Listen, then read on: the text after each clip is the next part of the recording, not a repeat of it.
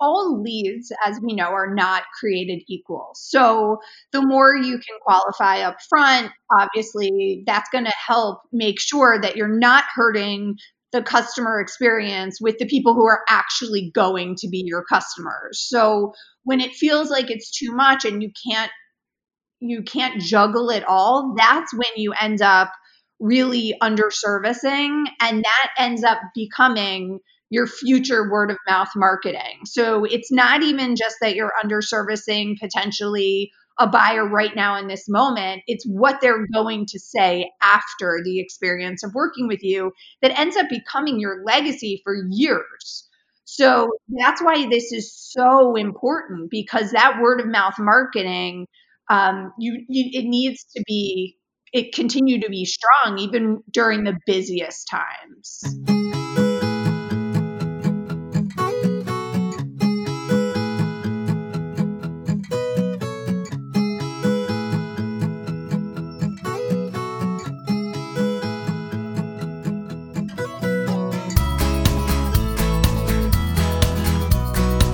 Hi, and welcome to Building Perspective with Matt Riley and Molly Elfman. We're here to bring value to you and your team by exploring all things sales and marketing related. All from different perspectives. All right, and welcome to another episode of Building Perspective, the sometimes weekly, sometimes every other weekly podcast brought to you now. So we welcome back, Molly, by the way. Molly, you've been on permanent vacation. Oh, stop it. I am literally in a cabin in the woods, and it's a perfect reflection of some of the stuff we're going to talk about on today's episode. Absolutely. So, guys, obviously we are, early on in the COVID pandemic, we were sometimes 2 or 3 times a week, right? And because there was a lot of information, we were trying to disseminate that out to everyone. And now we're in a different scenario, right? We're in a scenario where most everyone is selling houses like crazy. Most everyone has incredibly low inventory. And we want to make sure that when we bring a topic out about, and everybody's super busy, right? So, and including us, and we want to make sure that we come on, especially kind of during these times that we're in, we're bringing relevant messages. So that's one of the reasons why we've actually really spaced out our podcast recordings, because we don't want to just come in here and talk just for the sake of talking, because everyone's time is valuable, especially right now. And so one of the things that is coming up a lot and that we've been addressing over the past few weeks is what our topic of today is, which is leads, price increases, and delays, and how we can tackle these. And Molly and I are going to kind of run through those 3 topics and we're really between the 5 main bullet points of how we can tackle each one of these individual, I guess I'd call them problems. Would you call them a problem? I would say challenges and opportunities. For sure. And these are all good problems, challenges, and opportunities. And we want to make sure that we're out in front of it all and tackling it from a best practice. Now, I do want to say up front that you can't paint every market, every home building company, every sub-market, every subdivision with this broad brush. So if you're listening to this and what you're hearing us say is not exactly what you're seeing on the ground in your neighborhood and your communities, it does not mean everything's broken, right? That doesn't mean it's a failure, right? Because it's not if you build it, they will come. You still can't go in a crappy area and overcharge and still expect people to buy. Or if your product is not right, people still aren't going to buy it, even though there's a shortage of homes on the market, right? So there's all that stuff that we have to take into consideration. So we're tackling this from a kind of a bigger picture perspective of some of the things that we are seeing quite often. But if it doesn't match your scenario exactly, don't freak out, call us and we'll chat about it. All right. So with that, big disclaimer, let's dive into leads, price increases, and delays. Oh my? Is it oh my? Oh my. Awesome. Okay. All right. So, all right, Molly. Leads. Too many, right? Like that's what we're tackling from a leads perspective is if you have too many. And so let's define define what is too many leads. Yeah, I think what happens, like, if you feel like you can't manage, like it's too much, and you aren't able to respond to everyone or things like that, then too many feels like too many. It it really does. Like, it doesn't feel manageable, then that's a problem. And what happens is your buyers can feel that as well. Yeah, absolutely. So too many is too many. Yeah. And that's like defining a word with the word. But really, like you said, it is, especially if you have an OSC and they are just not able to follow up with the lead volume that's coming in. And so there's a couple of things that are at play here, and we'll talk about some ways that we can tackle these and maybe help alleviate and become a little bit more efficient. But there are two kind of bullets that we're going to dive into here is when we have too many leads, we're wasting marketing dollars, and B, we're hurting our customer experience. And anytime we're spending money that is hurting the customer experience is wasting money. So let's talk about that for a minute. I was on a call yesterday, and we were going through, like, we have a builder partner that their business plan is typically 250 to 300 homes a year in a good sized market. That's just what they want to build. They are, as of August the 18th, they were at 55 sales for the month. That's double what they want to sell. Now, A, they're going to shut off some sales. And B, we had to kind of dive in. They have one full-time OSC. They're going to bring in a part-time person for help. But that's going to take some time. That's going to take, let's just say 60 days just to get that person even part-time up to speed to where they can talk to buyers. And so how do we make it more efficient, and how do we not waste dollars? So I'll tackle a couple things real quick.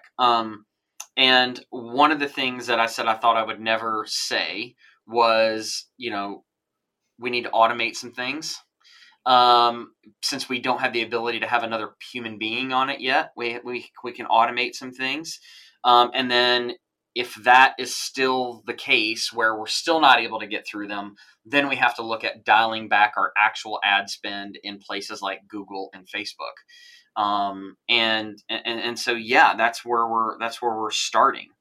How do we automate? How do we evaluate what we're going to automate? So first and foremost, we know that our website, if someone converts on our actual website, they are the highest quality from a conversion to appointment lead that we're going to get. So we want our attention to be able to handle those lead inquiries specifically. And so then we look at what are some of these secondary lead sources like Zillow, BDX, Realtor.com. Those are just three, right? There can be a multitude of other third-party sources. Those are the ones that are maybe converting a little lower, and so we have to prioritize those. And inside our CRM, we can automate some of these tasks, some of these follow-up tasks, pulling out some of the things that are only can be done manually, like phone calls, for instance, text messages.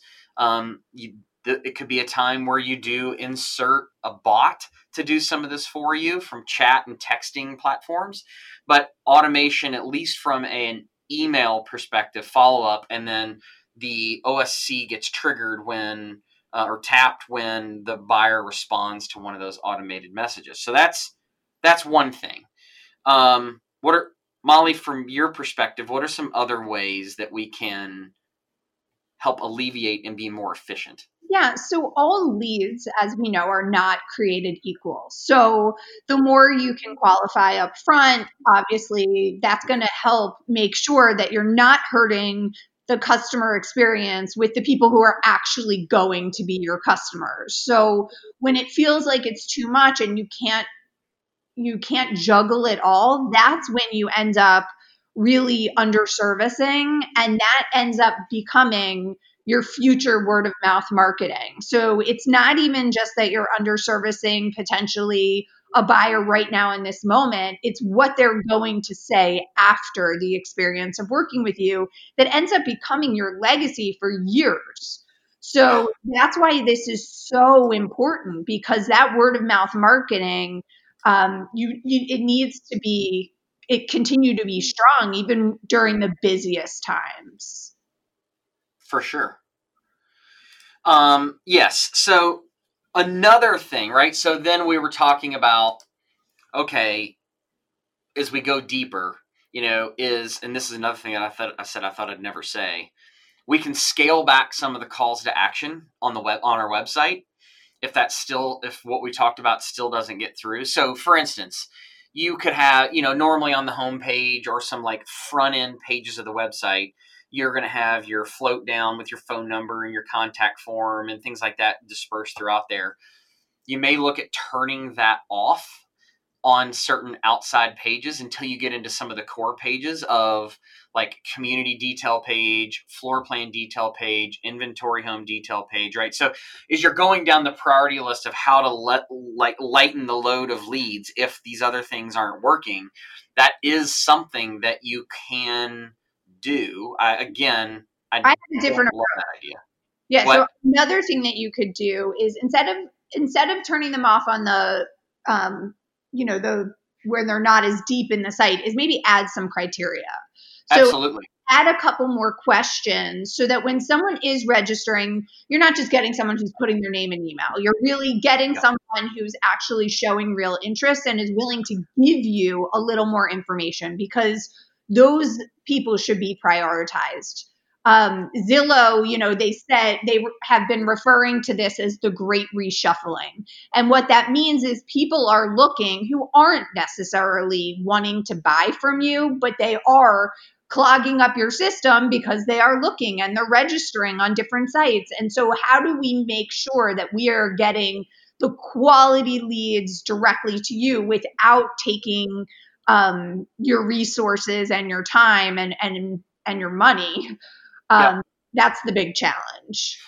And one of the things we've always said in the past is we want to make it so easy on our website for people to submit their information to us. And I think that's a great point, Molly. Like adding some criteria. An additional one would be more of a drop down from a time frame of when are are you actively in the market, and then a timeline of when are you looking to buy. So at least you can sort those inquiries as needed as they come in and almost assign them a little bit different follow-up process. And again, what we're trying to do is lighten the load for the person or people who are handling that lead volume.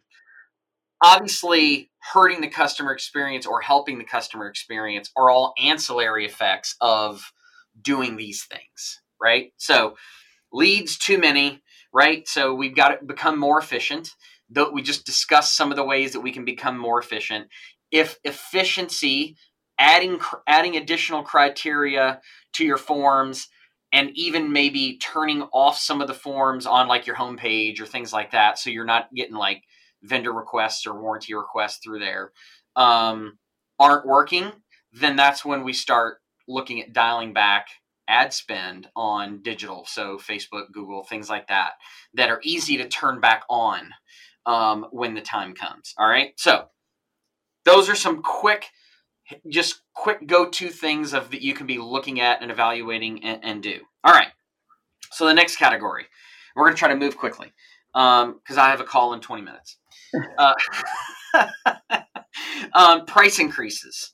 We're getting them. We're getting hammered. Our margins are under attack, right? And they are coming left and right. I've seen people on Facebook saying, in our industry, saying, if I get one more phone call about, a price increase or out of stock on this granite or faucet or whatever, like I'm going to lose my mind. We all know what's the big price increases that we're taking? Lumber. I mean, we've seen it. I've seen reports as high as 100% increase since like March, February, January. I mean, it's bananas. Because all this trades on futures.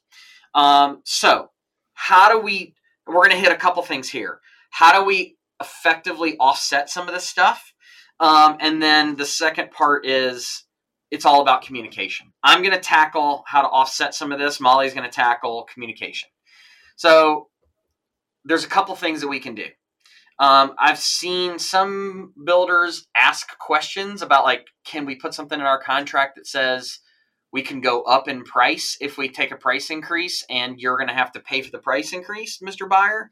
I think that's a bad idea. Then that gives zero urgency of why sign a contract.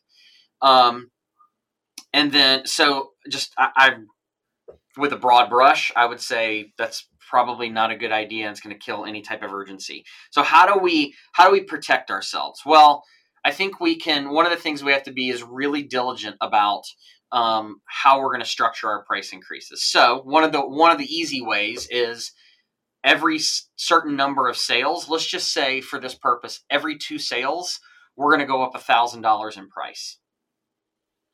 Because it's systematic, it's not gigantic overnight, and we're recouping recouping what we're seeing. Maybe it's $1,500, maybe it's $2,000, maybe it's $2,500. I don't know what it is for you, but setting smaller increments every couple of sales across the company, not just maybe it's by neighborhood, maybe it's across company. You'd have to look at that, but you're also going to have to put something. You're going to have to communicate that into your prospects that are coming in the door that you're talking to, because again, you're going to come back and hurt the customer experience. And I'm crossing over into Molly's lane. So Molly, what do you have for communication?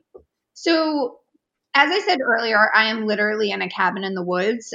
For our regular listeners, you guys know I was in the heart of Center City. It was overwhelming. We are a perfect example of a family trying to get out of an urban environment. And so we got a second home literally in the woods. And what literally the day we got here, we wanted to order Adirondack chairs. And of course, right? You want to sit outside Right. and enjoy being outside. You're finally out of the city and all this stuff going on. So we order Adirondack chairs.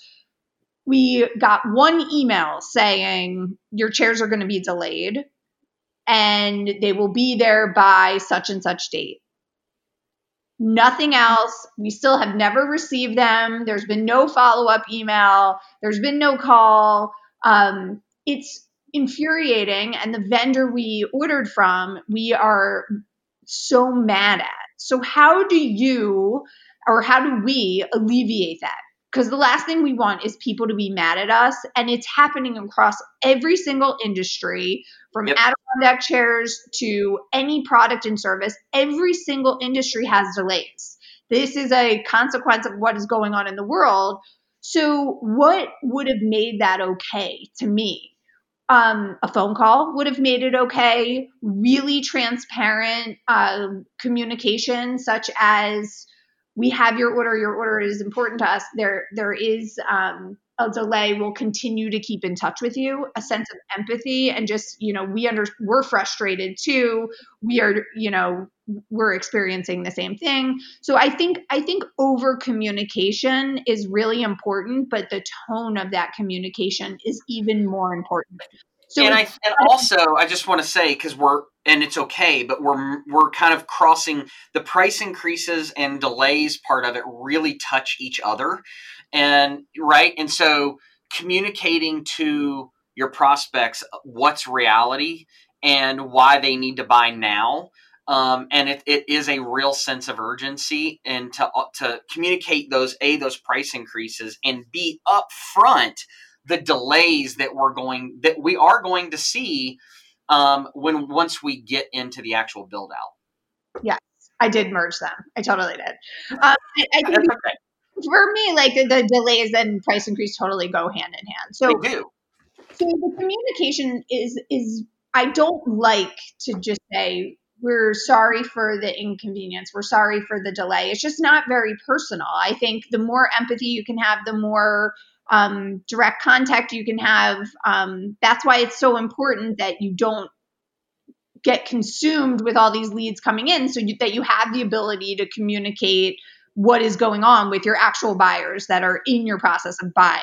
So, to me, that is less email, phone call, keeping the tone, being informative, in a friendly way that, they get it. Your buyer, like I get that the Adirondack chairs are not here. I get that we are in a Yeah. pandemic. So it's not unreasonable that there's, something going on there. It's just I would have liked to have known. So I'm not sitting here waiting for the delivery truck. I had a very similar experience. We bought some outdoor patio furniture as well from Home Depot. And, it's like, I think it was supposed to have been delivered. It was like 4 weeks, and it was supposed to have been delivered on July the 7th. And it was July the 7th came. I hadn't received a single email about, hey, your item is shipped. Here's the tracking number. Nothing.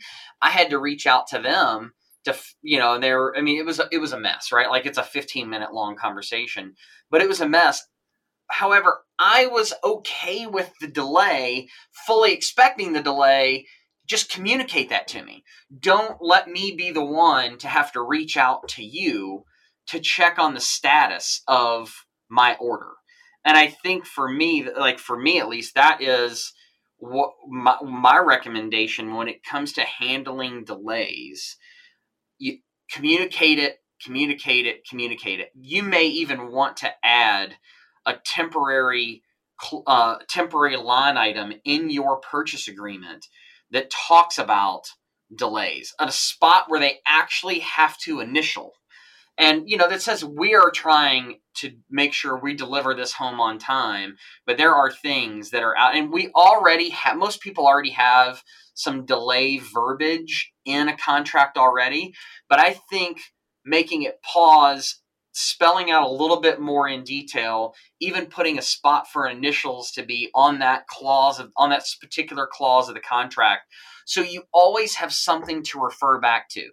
All right, Molly, I just wanted to let you know, things are moving along. And as when we talked about when we initially did the agreement, per Section 12, there are extenuating circumstances during COVID with supply chain, and there are some delays. And I just wanted you to know that, the flooring that you ordered is back ordered, right? It's 2 additional weeks. We have a couple options. We have another option that you could come in and select, and we could get that in right away, or we can obviously wait until you order. But nonetheless, getting out in front of that with your customer. Yeah, and I think, historically in our industry, this kind of delay conversation is like a little more hidden. It's later on in the process. The fact is, the consumer is an educated consumer, and everyone knows there are delays and things going on in every single industry. So it's not like I'm saying talk about it on the sales floor of like, set your expectations low. We're not really delivering on time. Not before you go to contract. Right. Like that's not what the solution is. But the solution is like a very human interaction of, you are their partner. And if anything, this is an opportunity to build trust by being that partner during this time. And I think that just being transparent about it and owning it, right? And don't make the customer feel like you're just trying to shift the blame. Like you just said, they're educated. They watch the news, they read articles, they understand. They're experiencing delays like you and I just talked about on our own personal stuff. Everybody's experiencing some delay, and I think everyone expects some delay. But I think when you start to get into the customer experience, it's about the communication and being transparent and upfront. Getting out in front of it is what's going to make it all okay. Is there anything else to add to delays other than communicating and expectation setting from the very beginning and tackling it along the way? Yeah. The only other thing I would add is just potentially like additional choices, making sure, like, especially if products, like if backsplash is no longer going to be available, things like that. You want to make sure that what you're putting in front of people is going to be available, or even get a second choice, or just really talk about it. Of course, be in touch with your vendors, because there's nothing worse than picking out your dream kitchen and then all of a sudden it's like, oh, that's not available. That is like a total buzzkill right there. So how do we have products that are similar, that are an additional option, so that we have them ready to go in our back pocket? I think this is also an opportunity. So I'm going to quickly lead into this. I'm a firm believer that you need to be reaching post-contract. You need to be reaching out to everybody in your backlog once a week, giving them updates along the way. Now, we just talked about leads, too many leads. That also probably means too many sales. This is an opportunity, if you don't have someone like this already, to create like a brand ambassador for your company, an ambassador of customer experience, or people that are going to take that workload off of the sales team, because the sales team is typically the ones making those calls along the way. But if you need to pull that off the plate of your sales team, having some people that are dedicated to that communication and customer experience, now is absolutely the time to branch out and test some stuff like that. I What do love you that. think? I love that idea. I think that's always a good idea. And yeah, my big concern is that we don't want you to hurt your reputation for down the road. So, Right. customer experience, just because you're busy, that does not get thrown to the side. That is just as important as always. That is going to be what, 2 years from now is, going to determine how you're doing down the road. So don't take this time for granted. Don't just get lazy with lead management. It's extremely important Yeah. that we're setting ourselves up for future success. Your buyers are already walking in concerned. They're concerned about the delays. They're also concerned about quality, because they know that everyone's super busy and you're selling more houses. It's crazy town. And so having someone that's going to help assure them, and through communication, that things are being done the right way, this is a time to elevate your brand for a long time out, right? This is where brand marketing can really come into play, and really give you some long-term, either positive or negative effects that can last the next 3 to 5 years. All right. Anything else to add to that, Mal? No, I think these are the three hot topics right now. We'll probably continue to talk about these because this is what's on everyone's mind. If anyone has, things that you're doing that you think are particularly successful, please reach out and share them with us. We would love to share. And that's it. It's, we'll continue to update everyone. That's right. Awesome, guys. Thanks for tuning in for another episode of Building Perspective. And we hope you have a great week, and we'll chat with you next time. Bye. Bye.